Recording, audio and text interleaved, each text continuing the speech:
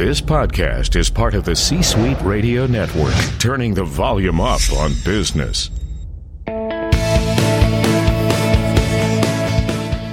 Welcome to the Business Power Hour, hosted by Deb Creer.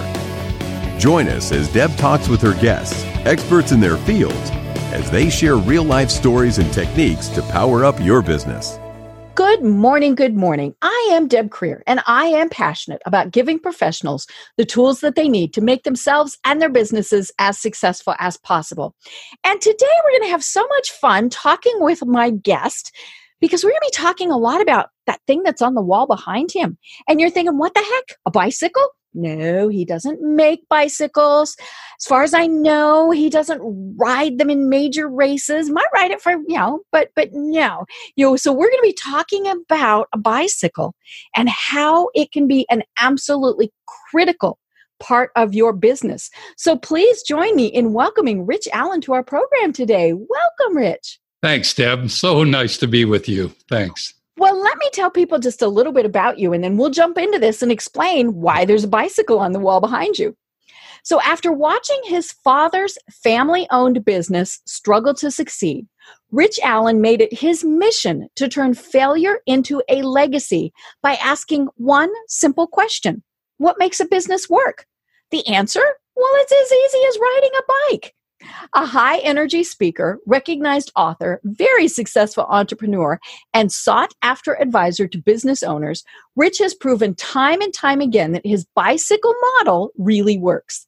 With experience in both large and small companies, including growing a small manufacturing business to well over $100 million in annual sales, Rich has helped hundreds of business owners create radically engaged teams. So again, Rich, welcome. Thank you, Deb. So happy to be here with you. Great. Well, you've written a great book, and it's called The Ultimate Business Tune-Up, a simple yet powerful business model that will transform the lives of small business owners. And we're going to talk about that. But, in that book, you talk about the bicycle. But let's go back just a little bit and explain to us how it is that you got where you are today. That'd be great. I'd love to. And I love the enthusiasm you bring to the show. You're infectious. Thank you for that. Oh, well, thank you. This did start for me back when I worked with my dad in his business. Mm-hmm.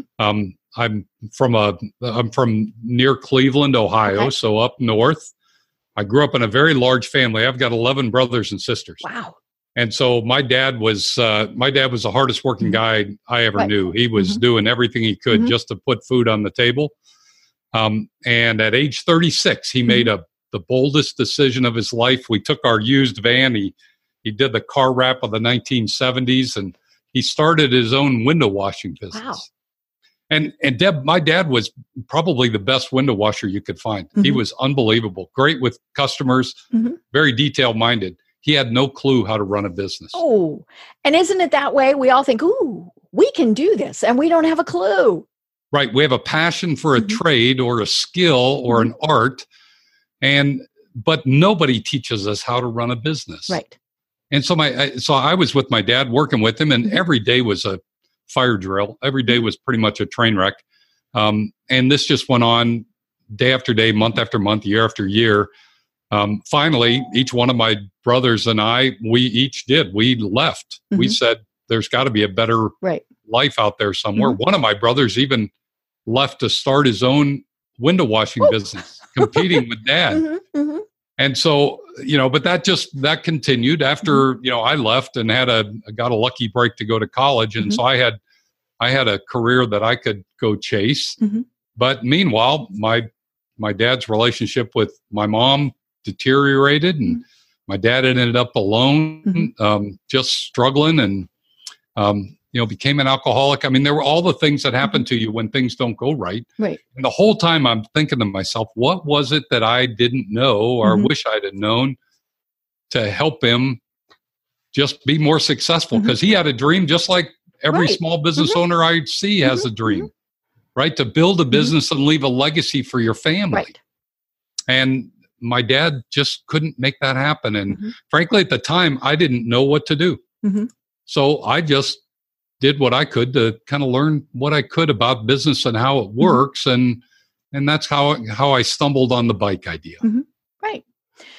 And it is so true that, as a small business owner, especially if you are the primary breadwinner for your family, whether you've got, no kids or 11 kids, you work yourself into the ground. And it becomes everything that you do, and that's, that is one of the big problems that small business owners have is we either forget that we can have a personal life or we just think that we can't because we're continually working on that business. We're trying to, always make it successful, always be doing the next thing. And even if you're not the primary breadwinner, that, that tends to be something that happens with small business owners.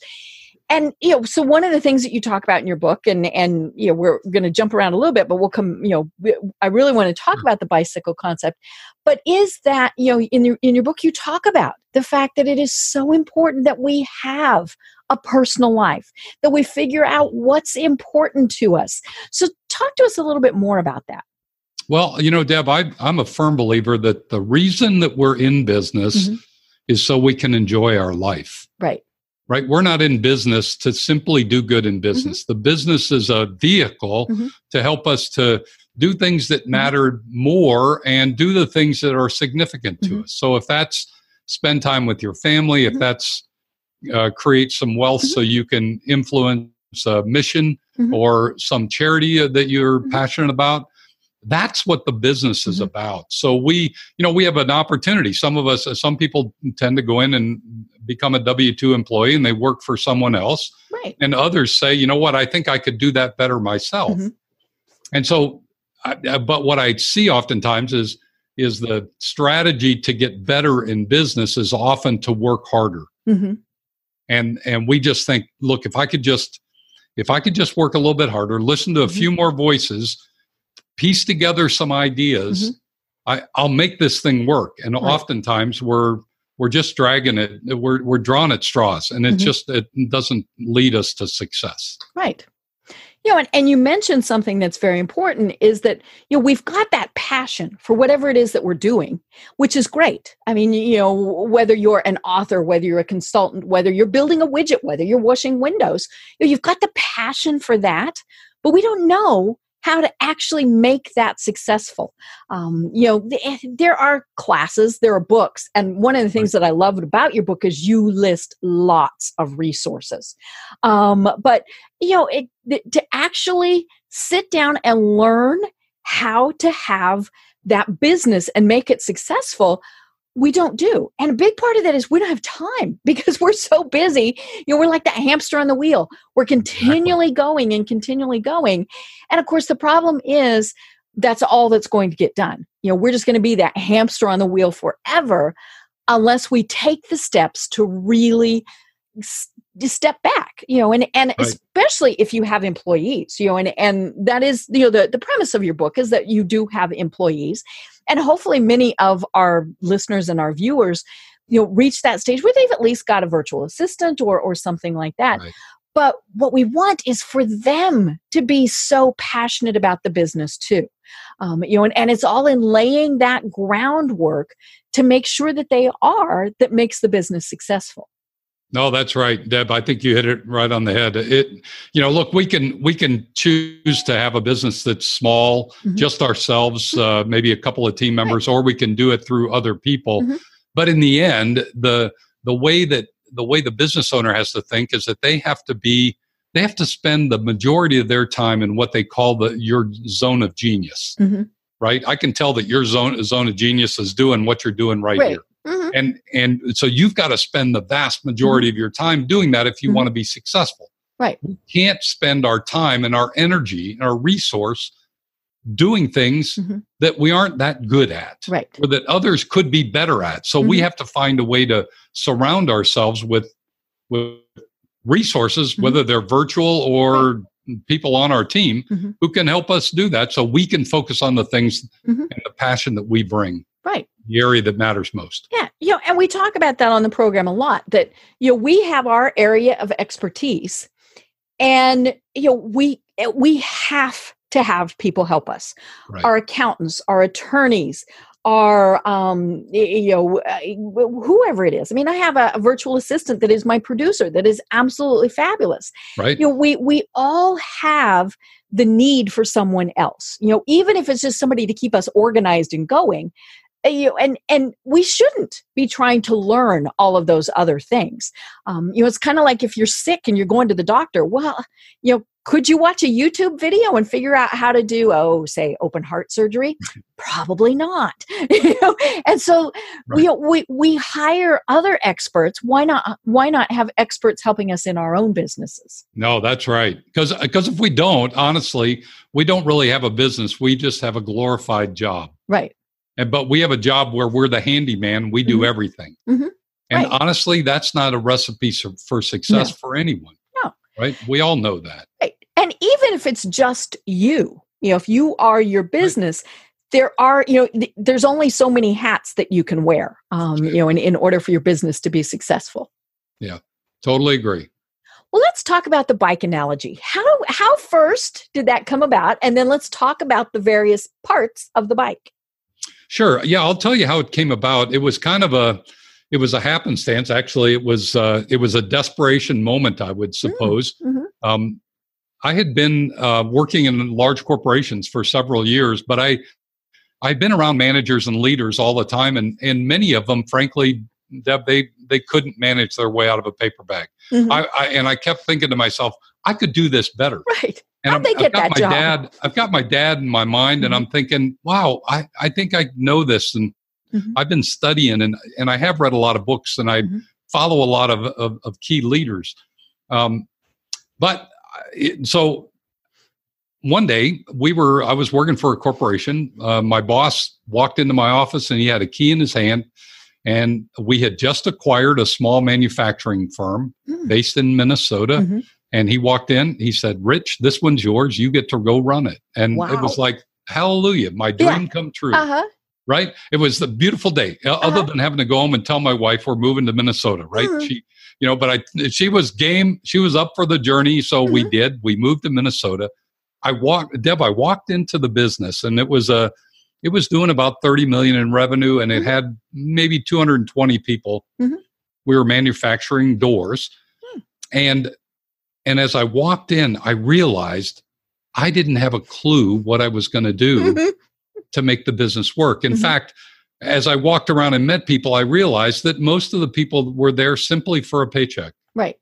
They were there just simply because they could get paid a wage, cash their check on Friday, go enjoy the weekend, and maybe drag themselves back to work on Monday. And so I was trying to think. For weeks, I walked around the factory thinking, how can I get the people on the team to really understand what we're trying to do here, right, and what we want to accomplish. And Deb, my idea came to me where all great ideas happen, right? In the shower. In the shower. One morning, I had this idea, and I got out and called my admin assistant and said, schedule a meeting. I know what we're going to do. And so we did. A couple days later, we cleared out a part of the warehouse, brought both first and second shift folks in together. And I brought this bike, the one that hangs on my wall. I brought this one in. It was the one I was riding at the time, nearly 22 years ago. And I put it up on a table at the front of the room, and I got everybody's attention, and I said, what's this? And they all looked at me like I had lost my mind. They said, bike? Who is the nutcase they sent us this time? And, a couple guys in the back shouted, stolen property. And I thought, no, it's my bike. I didn't steal it. But I said, this isn't a bike. This is our business. And if we could understand how our business was like this bike, we could tune up our bike, tune up our business, and make it go really fast. And frankly, that's what we did. So for the next 7 years, we used the bike as a metaphor for a business. Right. It was a way for the first time when I walked through all the components and how it all worked together. It was the first time that most factory workers really comprehended how a business truly worked. Right. And because so they had their area that they focused on. Right. And and everybody knows how a bike works. Mm-hmm. So it's not a mystery, but Right. sometimes we make business too complicated. Mm-hmm. And we don't relate it to the people that we need to get engaged most Mm-hmm. importantly, Mm-hmm. so that we don't have to do all the work. Right. Right. As a business owner, Mm-hmm. I think that's the trick Mm-hmm. is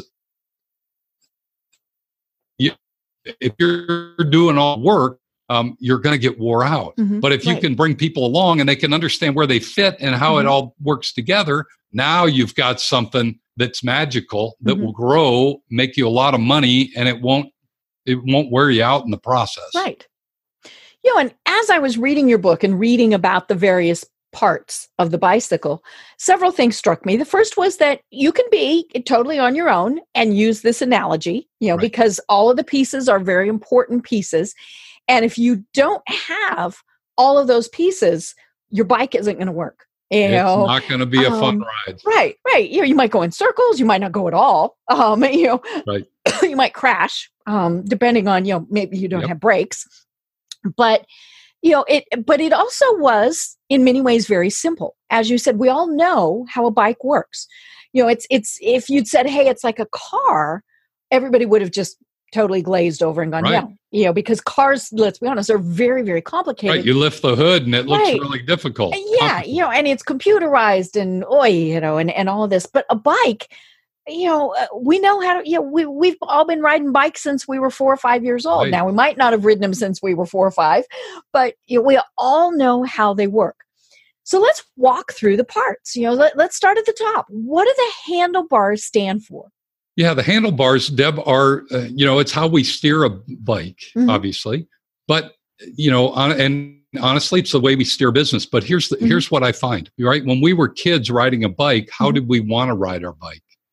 Fast. With our hands in the Oh, air. yeah, this is true. We did the Right. balancing thing. Mhm. Right? If you could ride your bike with your hands in Mhm. the air, you were part of the cool kid gang. Uh-huh.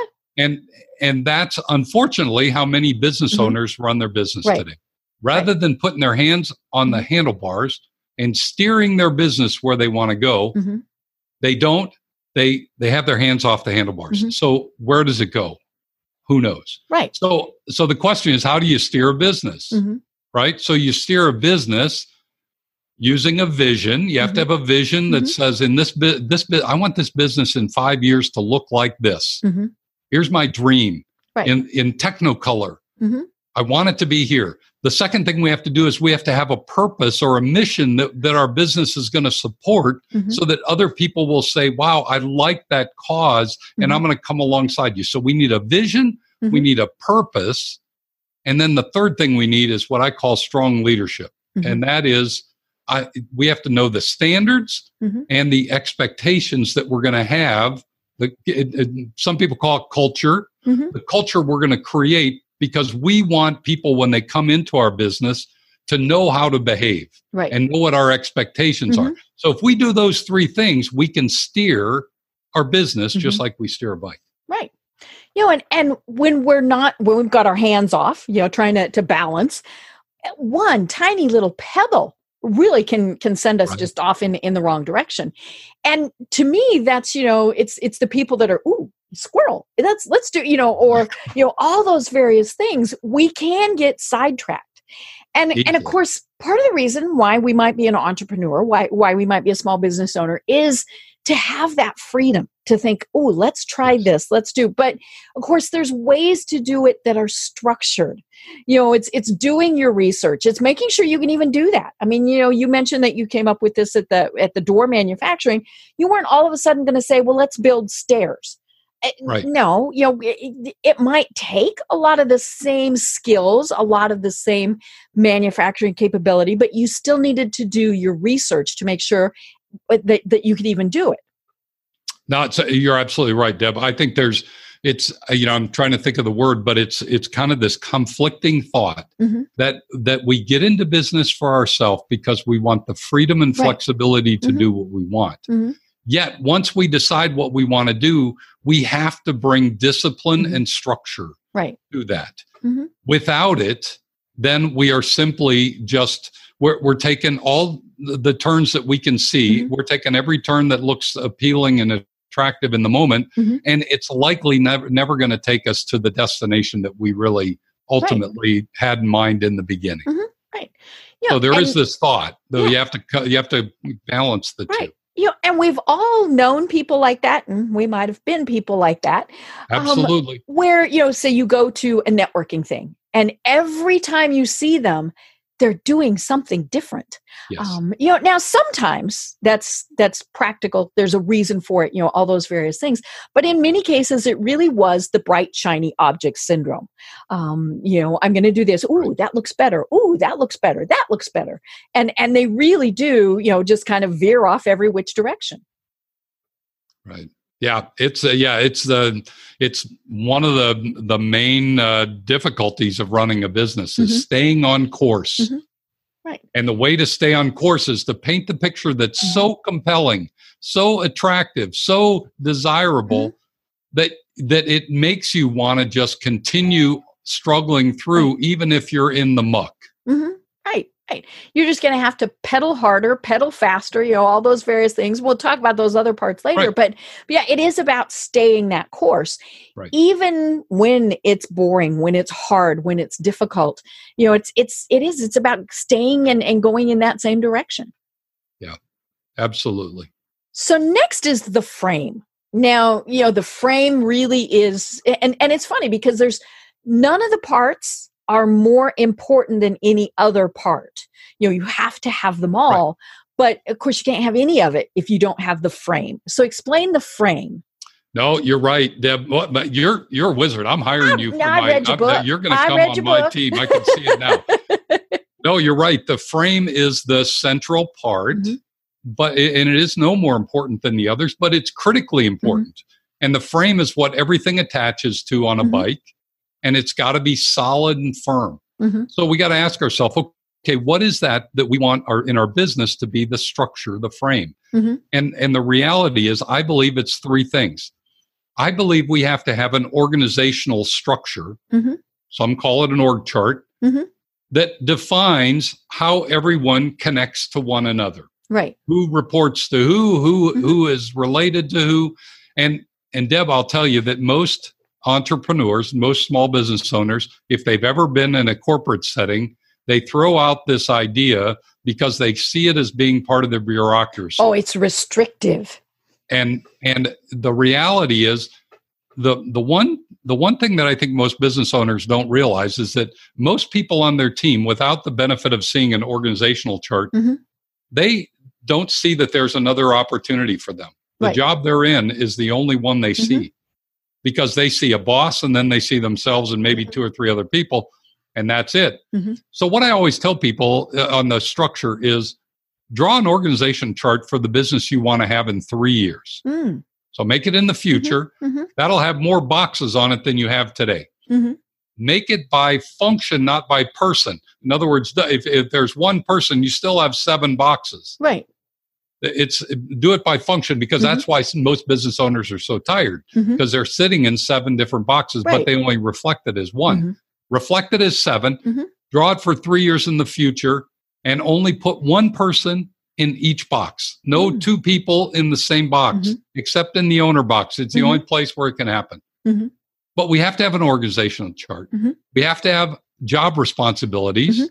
I call them position agreements. Right. And that is, people need to know what they're responsible for, how they're going to get measured, and what behaviors we expect from them.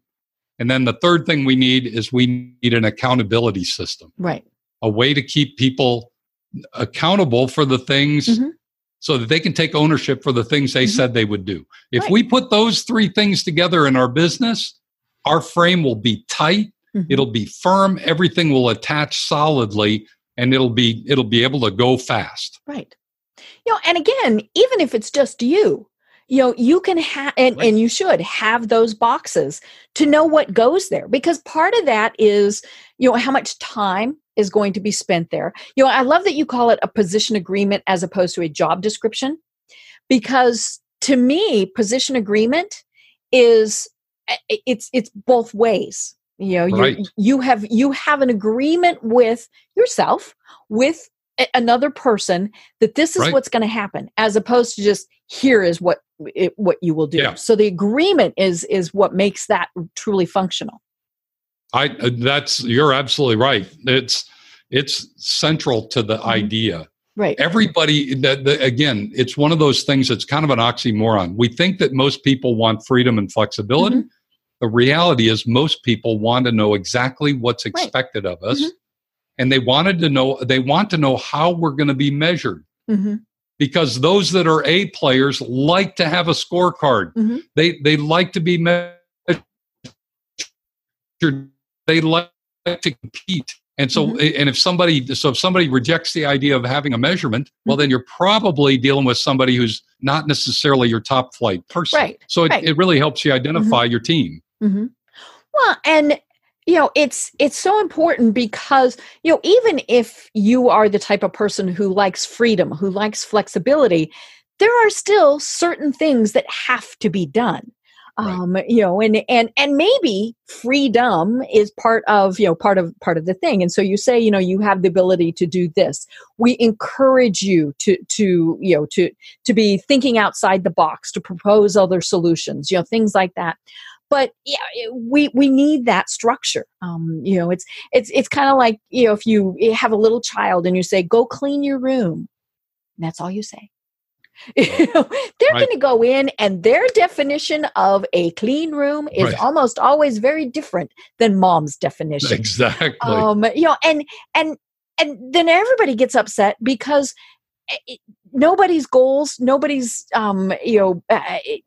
expectations were met. Well, it was because you didn't start there. And so if you tell them, okay, well, the clean room means no toys on the floor, everything is picked up. See if you can come up with a different way to store things. So that gives them the flexibility.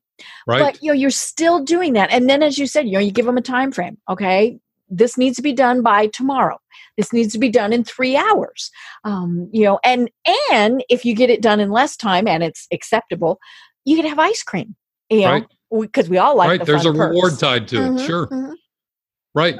It's it's simple. When you start to talk it through the way you're doing it, Deb, everybody that's listening, I'm sure, is going, well, yeah, duh. Right. That's right. Mm-hmm. But somehow when we get ourselves in business mode, we either get too busy with the day-to-day things, or we just forget that these are fundamental truths that we learned when we were kids. Mm-hmm. We learned them back when we were learning how to balance and ride a bike. Right.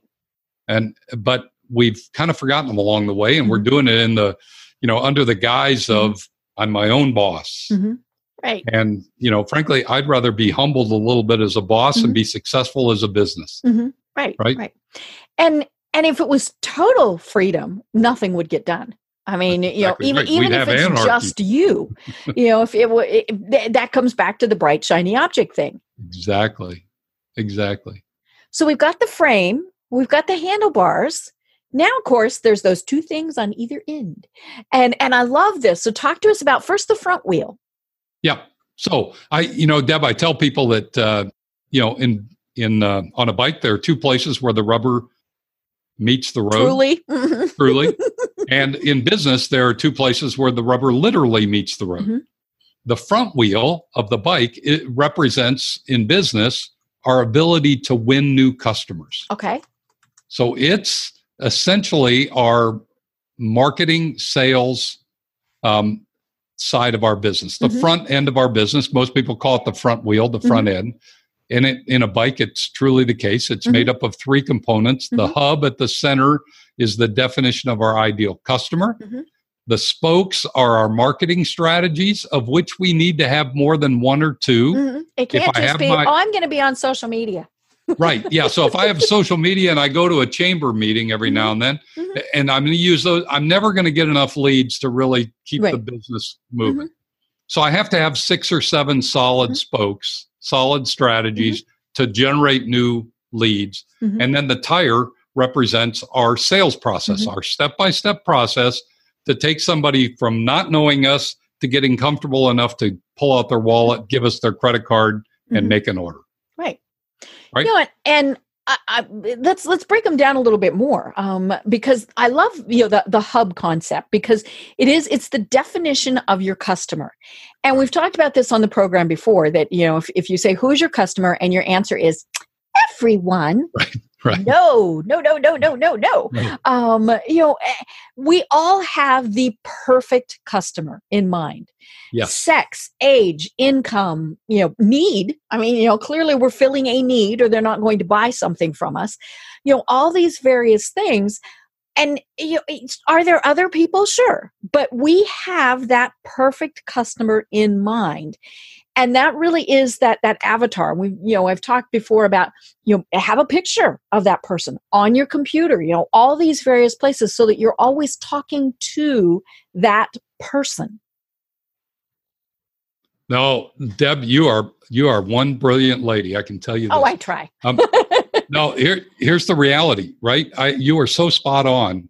And I tell people, look, you put a chair at the front of the room and you put your ideal customer in that chair. Mm-hmm.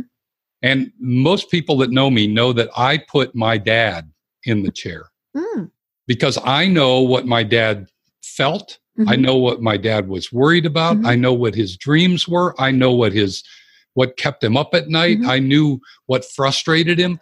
I knew everything about him. So all I have to do is think of my dad. Mm-hmm. And every time I think of something about that, those thoughts become my marketing message.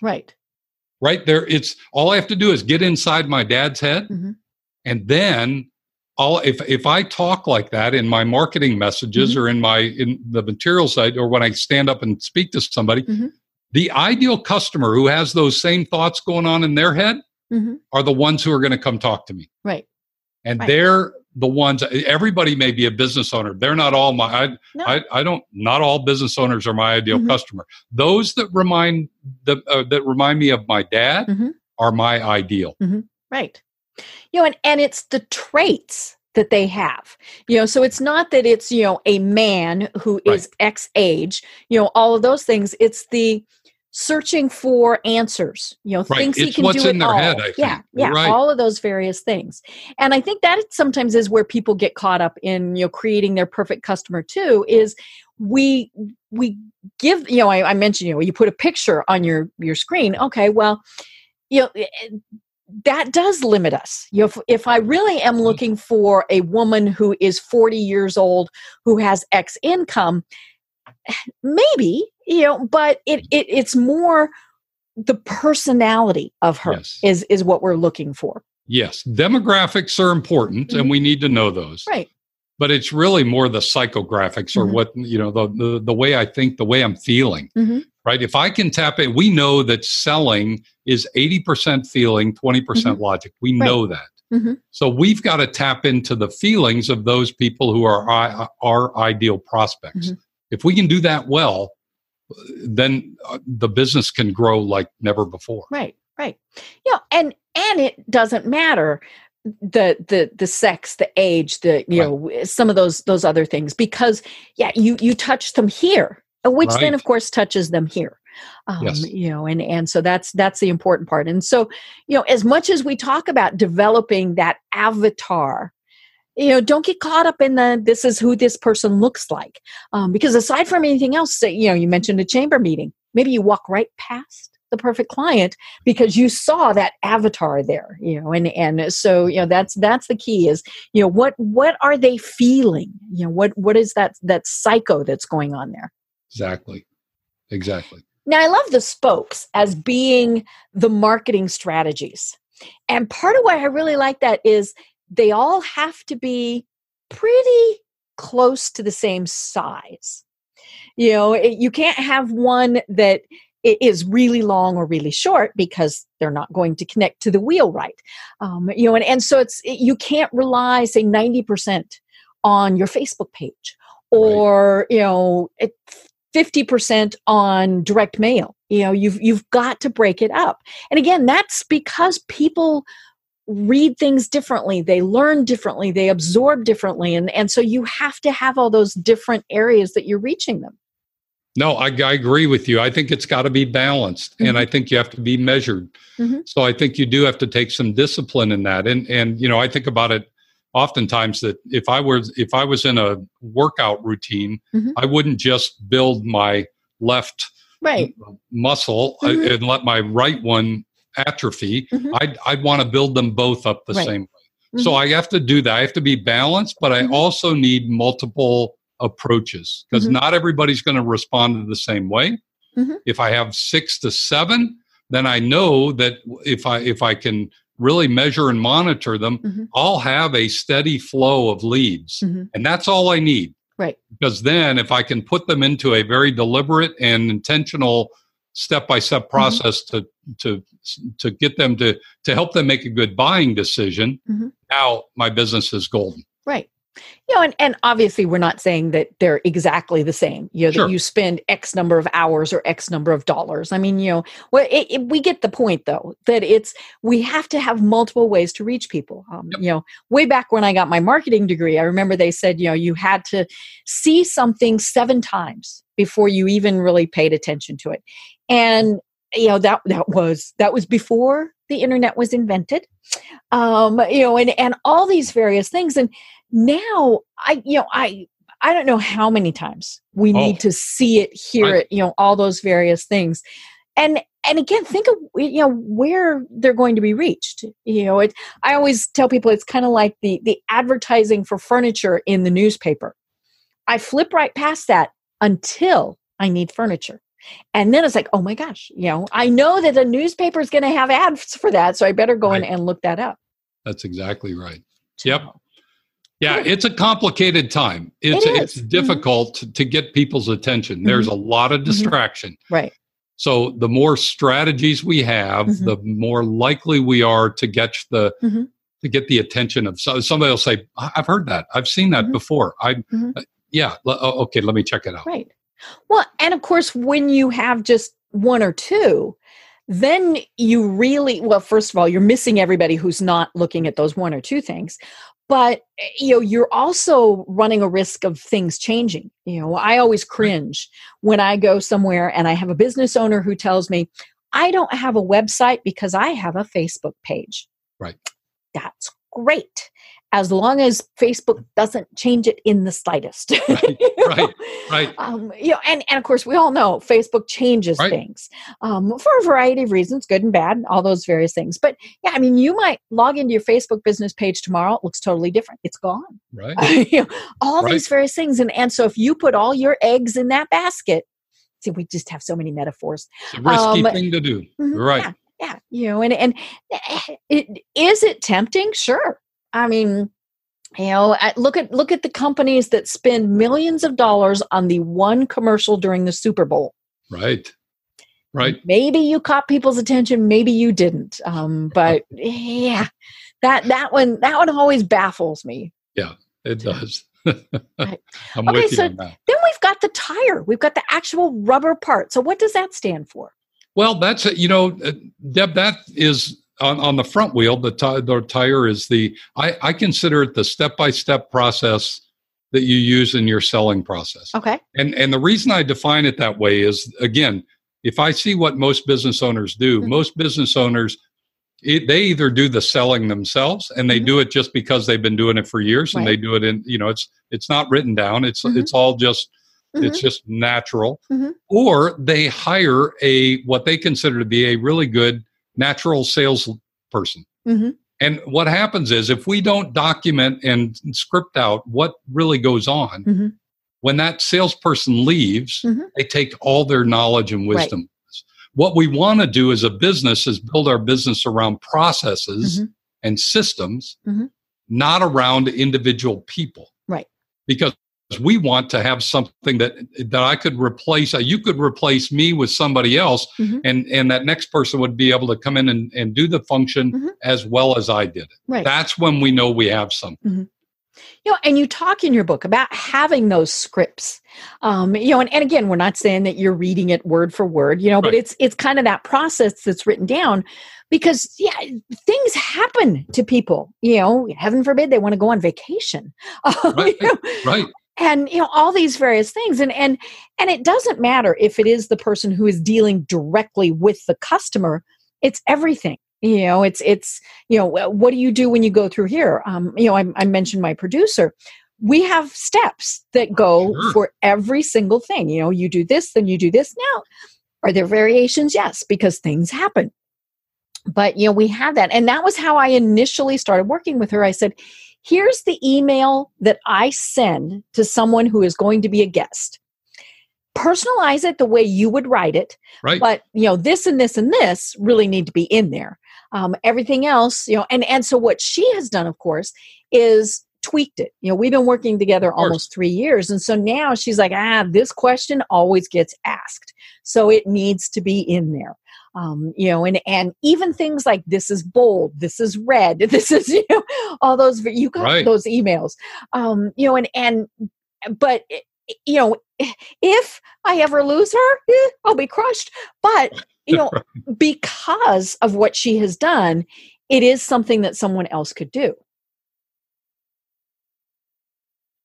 Exactly. Right. And, I just real quickly, Deb, I always tell people that if we just think back to our favorite movie, if we think about our favorite movie, the lead actor or actress in our favorite movie, they weren't ad-libbing.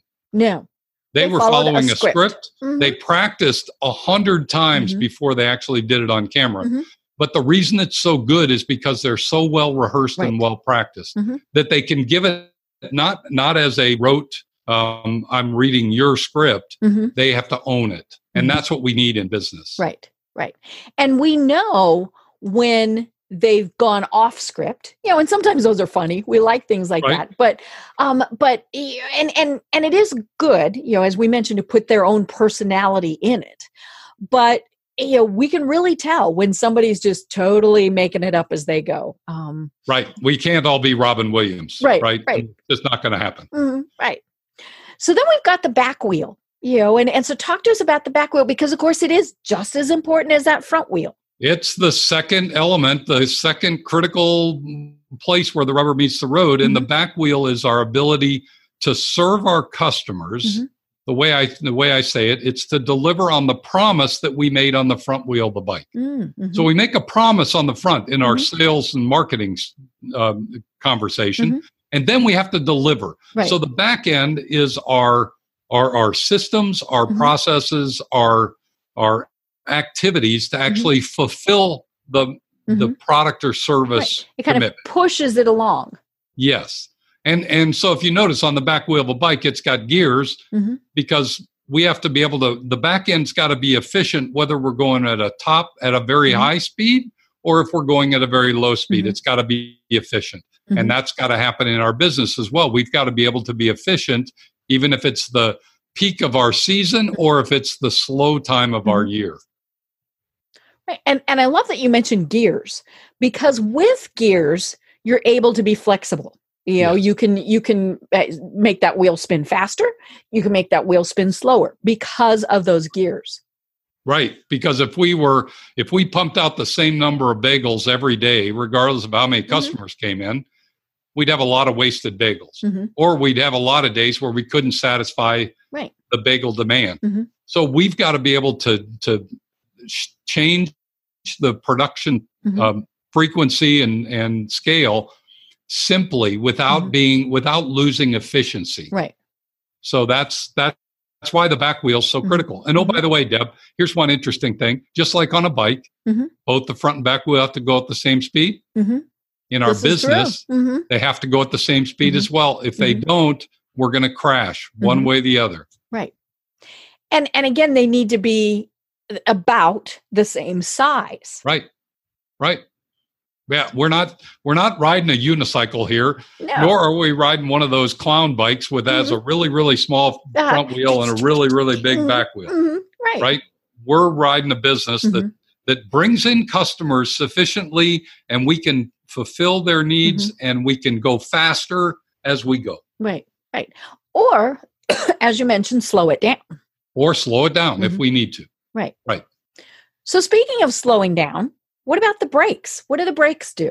Well, the brakes are, as you know, how you control the speed on both your front and back wheel. Mm-hmm. There are two brakes on a bike.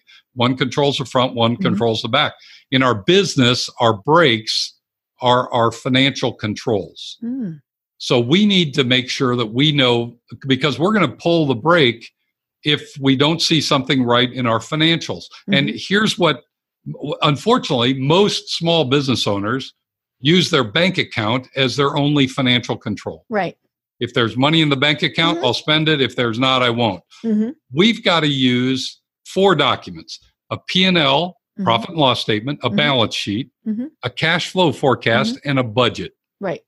And if we don't have those 4 as business owners, we're really not playing business the right way. We're just goofing around. We've got a hobby. But if we've got a true business, we will be looking at those 4 every month in a timely manner so we can make adjustments based on how well the business is doing. Right. And as you mentioned, it's important to make adjustments. You might know that you've got, say, a big trade show coming up. And so there's going to be a lot of expenses, but further on down the road, hopefully you've got a lot of income, and so you're looking at that. And I think the problem with, as you said, with many small business owners, it's, do I have enough in the bank to do this? Or, do I have a credit card where I can put this on there? Right. And so, they just kind of, and I mean, it's that way, how many people, and the number is very high, live paycheck to paycheck. Sure. And I mean, that's just a fact of life. But the more we budget, the more we look at all of that, the better things will be. Right. We're at the time of year where we ought to be making our plan for next year. Right. And now, and part of that ought to include a financial plan. How are we going to spend our money, and what's our expectation for revenue generation? Right. And that needs to tie out. If it doesn't tie out, we know we have a train wreck ahead of us. We've got to solve that before we get there. Right. And it's important that it's actually written down and not just in here. And again, whether you've got a multi-million-dollar business or you're working in your basement, write it down. Make it real. That's absolutely right. They say 85% of the world's wealth lives with those who have written plans. Right. So I don't want to try to beat the odds on that one. I'm going to go with part of the 85%. Right. Definitely. So then good bikes have gauges and indicators. Now some of them have really fancy ones and some of them just have some that are pretty basic. But what are those indicators telling us? Yeah, the indicators on a bike, obviously, when I ride mine, they tell me my heart rate, my cadence, my pace, how I'm consuming fuel. In a business, our indicators are what I call our key performance indicators. You've probably heard the term KPIs or key performance indicators. The way I think about it is the financial controls are looking in our rearview mirror. Right. That's looking at what we did last month. I want to have something that helps me predict the road ahead. So I need some indicators that will help me predict the future. Things like, how many leads am I generating? What's my close ratio? What's my average ticket sale? There's a whole bunch of things, my conversion rate. I mean, there's a whole bunch of numbers and indicators that can tell me whether I'm gaining speed or whether I'm coming into a slowing season. Right. And those are the indicators. So everyone needs to have a dashboard. And our dashboard doesn't, if you're flying an F-16, you got to have a fairly complicated dashboard, right? But we don't want to act like we're riding a tricycle. We don't need any. We need something in between. We need 5 or 6 indicators that are going to tell us the health of our business and what we need to pay attention to most. Right. And it's important that we're looking at those because, again, it is telling us what's going to happen in the future. Right. And now, of course, the one thing that it doesn't have that a car would have is a gas gauge, but that's kind of our internal thing, and you talk in your book about energy and things like that. But, it is very important. Do you have the energy, the passion, to do all of that? And, and it's also, do you have the right team around you? We talked about at the start, do you have what it's going to take? No, that's right.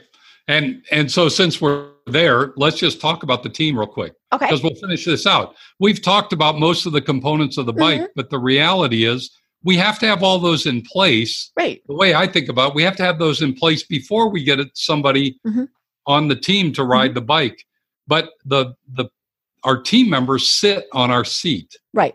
And so we have to make sure the seat is properly positioned because we all know how uncomfortable it is to ride a bike when the seat's in the wrong spot. Right. It's not comfortable at all.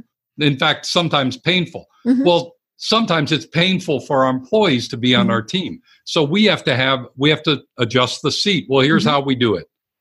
We have to have a good hiring strategy. We have to have a solid onboarding program.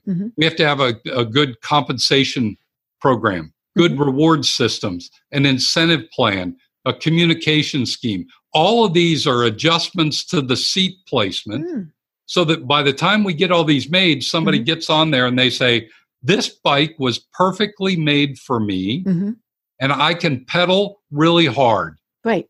Because it's a great fit. Right. And those can vary even by person. I mean, now if you've got hundreds of employees, you really don't want to get too carried away with doing something like that. But at the same point, it is something to look at. For someone, their salary is utmost.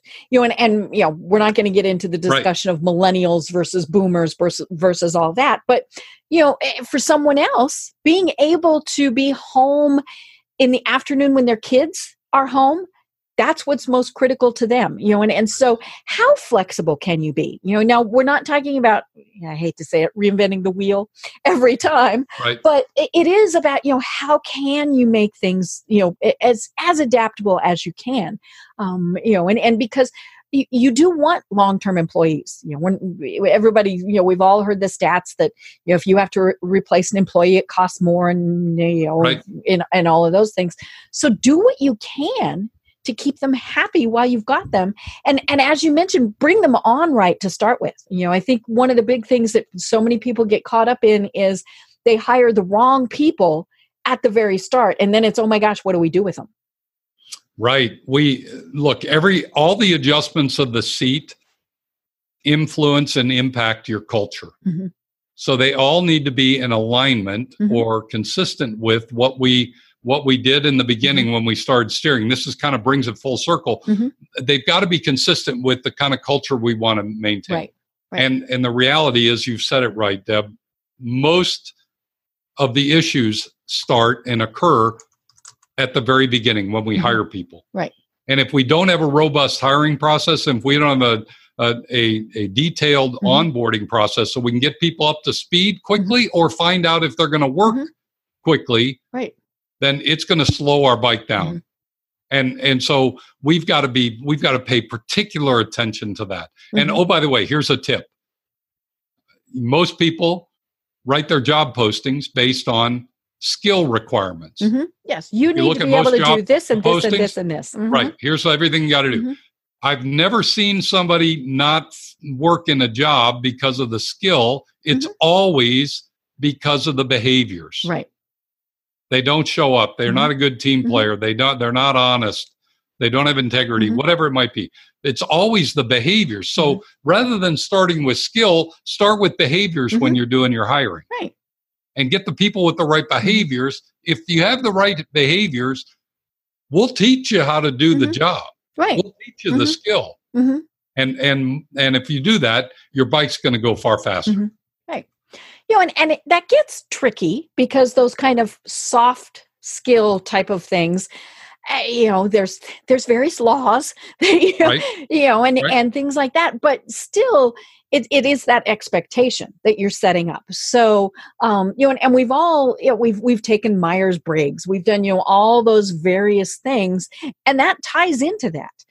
Now, are people giving the answers that they think you want to hear? Sure. We've all done that.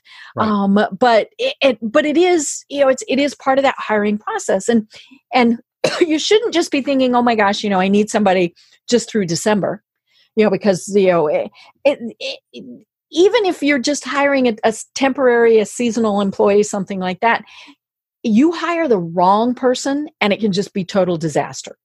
You're gonna spend more time trying to sort that out than you would had you even spent a little bit more to get the right person on the team. Right. And sometimes that's back to teamwork. I mean, so as in more than one person interviews, and there's certainly, a lot of ways to do that are good ways. I did one time that was absolutely horrible. I did an interview, and there were 10 people. And they just question. Oh, it was hideous. I hated it. Gosh. And more importantly, I was not allowed to ask any questions. Wow. And I was told when I said, "Excuse me, I have some questions. If you come back, you'll be allowed to ask questions then." Wow. And of course, I thought, ain't coming back. Yeah, that's right. Yeah. Wow. But that goes to show how that initial way you're doing things says it all. And even just, how is somebody greeted at the door? All those various things. Yes, absolutely. Critical. Right. Well, what I love about this, Rich, is that you were so successful with this bicycle analogy at a company that made doors. and we're not disparaging anything, but we mentioned the fact that people had this, they did this part. This was their, they cut the hole out for the door handle, whatever. But because you got them all bought into this, it made the company so much more successful. And I just love that, because we all tend to think, well, sure, you could do that at, with this big fancy company. No, any company it's going to work with. No, it is. And look, in the end, the goal we have, Deb, is for our team to understand why we're doing all these strategies in our business. We talk a lot about business strategy. And to most people, it goes right over their head, or they say, or their thought is, these guys are just wasting time. Why don't they come out and do some real work? It doesn't pertain to me. Right. So this just helps them understand that, look, we just want to make all these parts fit better together, and let's make it go. And oh, by the way, if one of our reward systems or incentive programs is that they get a share in the growth of the business through some profit share or some kind of gain share, they will work incredibly hard to be a part of that. Right. And you never want them thinking, well, I just do X. Right. I'm just in the mailroom. I just do this. That might be what they're doing right then. And it might be the only thing they want to do. I mean, that's perfectly fine. But it's one of the things that drives me nuts is if somebody tells me I'm just a housewife, or worse, I'm just a mother or just a father. No, you're never just in anything. Right. And so we want them to really think, okay, that might be what I do is this little box, but this little box, if it's not done right, nothing else will work. It impacts everything. Yeah. So what I do has as much of an impact. A lot of people say this, right? The salespeople get a lot of attention because they're out talking with the customer. But the person who's in the back in the shipping department, they're just as important as the salesperson. Yeah. If they don't put the right label on that box, doesn't matter how good your sales department is. Absolutely. Absolutely. And I think that's, that goes along with the incentive and the gratitude and the appreciation. Let the people that do something like, just putting the label on the box, let them know just how critical they are. Right. Absolutely. You've hit it spot on. Well, see, it's because it's such a good book. And Rich, I'm going to have to read this book you're talking about. I know. This is such a good book. You're just going to have to get it. And so tell people where they can get it. And you can get the book anywhere. The book looks like this. It's called The Ultimate Business Tune-Up. And it's written, it's my legacy to my dad. It tells my dad's story. It talks about the things my dad did really well and what he didn't do. But then I follow that with principles and things that can help people be successful and avoid the pitfalls my dad endured. Right. But you can get it on. You can find it on my website. You can find it on most major outlets. There's. In fact, Deb, I did put together a specific web page for your listeners. Cool. Ready with my pen. Okay, so it's easy. My website name is Tour de Profit, one word like Tour de France. tourtoprofit.com. And if you do /business power hour, Mm-hmm. I put some resources on there. And one of the resources I put on was an e version of this book that I'll send you. I'll send you for free. Great. Perfect. So and just go there. It's a great book. It's a fairly quick read. But the important thing is there are homework assignments that you need to be doing as you're going through it. I mentioned one of the things that I really like about it is you list a lot of other resources, and we tend to think, oh, I don't have time. Make the time. There are a lot of people that have written some great research and books that I lean on heavily. Mm-hmm. Right. And if we had the time, we'd go back to school. We'd do all of these things, read about it and absorb it that way. It's great information. So again, Rich, tell people how they find you and connect with you online. Well, you can find me. The best way to go is to my website. Okay. It's called Tour de Profit, like Tour de France, TOURDEPROFIT.com. Mm-hmm. So tourtoprofit.com. You can find me there. There are links to my Facebook page. I'd love to connect. I've got a lot of free resources there. If you go to the Business Power Hour page, I put some free things on there so you can access them right away. Okay. Would love to just share and help you be as successful as possible in your business. Cool. I love it. And it really, it focuses, as we've been saying, it is a simple process, but it's something that you should take the time to do, and I shouldn't say should take the time to do. You must take the time to do it. Whether it's just you, whether you have 100, 1,000, 100,000 employees, go through these steps because they really are important to be able to look through it and see, what, this is something that we need to be doing. Your business might be very successful.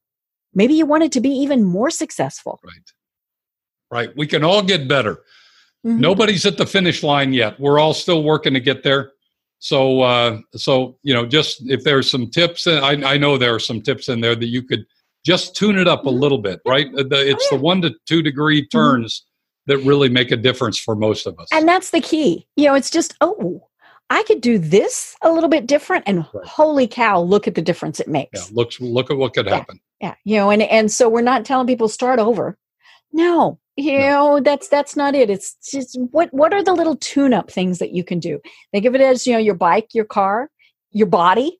You tune it up just a little bit, and it makes such a big difference.